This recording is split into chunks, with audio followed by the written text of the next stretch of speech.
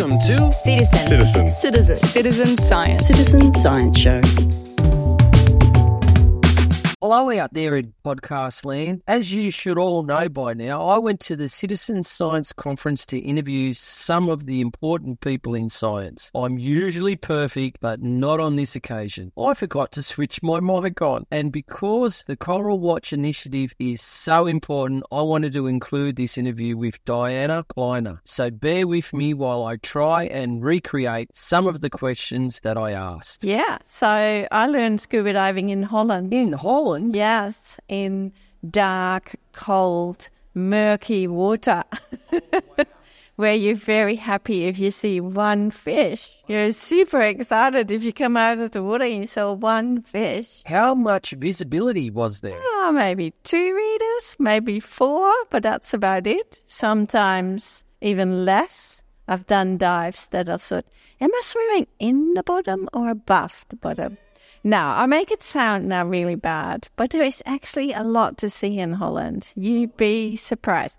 So there's a certain area in Holland in the southern part, and it's a mix of fresh and salt water, and it's quite protected area. And there is lots of fish and squid and sea stars and lobsters, and you can actually see a lot there. Even beautiful sponges. And what's your most memorable underwater experience? That's diving in a very different environment in the Netherlands, and that was in Raja Ampat. So Indonesia. So this is the area where you see the highest biodiversity of species underwater. Yeah, so it's the Coral Triangle area. And we went there for a holiday, and it is just stunning. It is so amazing. Like, you do dives there, and the coral cover is really great. And there is so much variety, and not only in coral, also in fish species and different life underwater. It's just beautiful. If you get an opportunity to go there, go. That's fantastic. And what brings you to the conference today? Yeah, so I'm project manager for Coral Watch. Not Coast Watch, Coral Watch. Yes, exactly. Coral Watch. We're watching corals, so that's very different. And we are at the University of Queensland.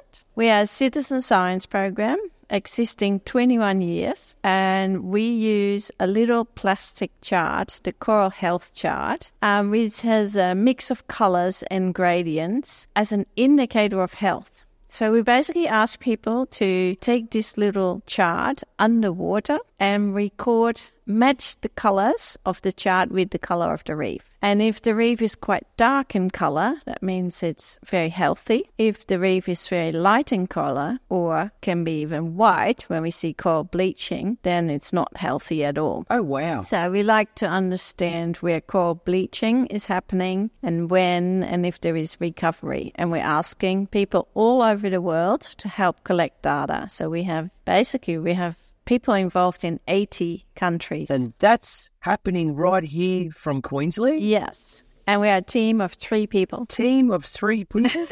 Geez, you've got a lot of work to do. Yes. How many citizen scientists in the world are helping in this program? Probably about 8,000. 8,000? Yeah, a bit more. A bit yes. more? Yeah. What countries were the easiest to collect data from, and which were the hardest? Yeah. Does it come from the old-fashioned way using messenger pigeons? It used to be. Used to be. Or data would come over the fax and photos and hard copies in the mail.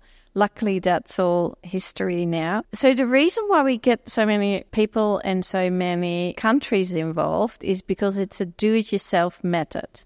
It is a very easy, simple technique to collect data. Basically, there's instructions on the back of the Coral Health Chart, and if you follow those instructions, everyone can do it. And then we have translated these instructions in 13 languages. So we send these materials all around the world, and people get involved because it is so easy. It is really just comparing colors of the chart with colors on the reef. You'd have to decide if it is like a boulder, plate-like, a soft, or a branching coral. So now we have our database with the Atlas of Living Australia, and people can enter it really easily. you do need internet. And of course, there are places in the world that can be a challenge. But by now, most places, even in Asia, sometimes the internet is better than in Australia.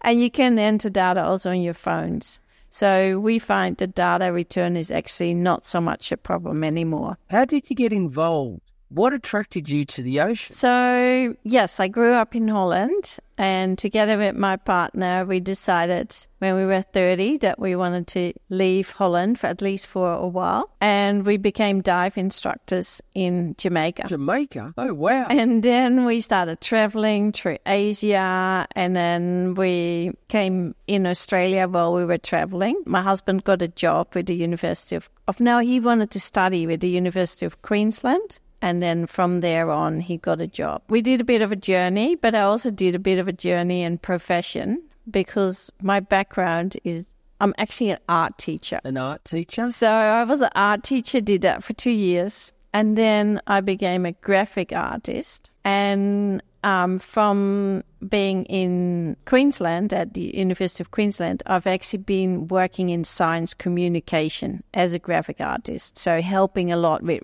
research outputs, with posters for conferences, but also a book that we produce with Coral Watch, which is the book Coral Reefs and Climate Change, which is really focused on general public to provide understanding about coral reefs and climate change. So that's how I got to start working for Coral Watch, basically with my graphic design and science communication skills. And this was 16 years ago. And the last 10 years, I've been project manager for Coral Watch and run lots of workshops, but still also make all the education materials. Oh, that's fantastic. Definitely. I still remember that we came to Queensland and we were invited by a research group to help them.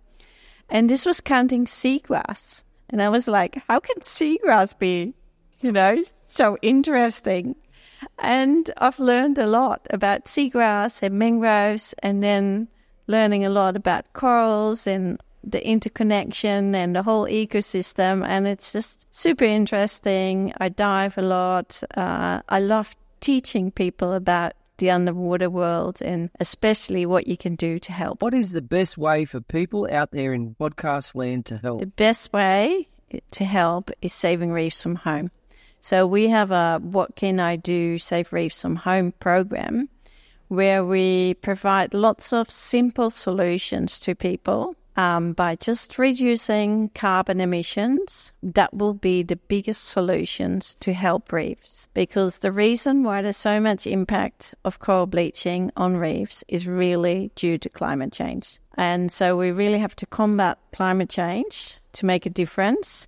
And I also always say, if you don't want to do it for the coral reef, you can do it for any environment. But whatever you do to help reduce your carbon footprint will help the planet. So it's good for everyone. Well, thank you very much for being on the show today. We really appreciate it. Okay, thank you. You've been listening to Citizen Science. Citizen Science. Citizen Science Show.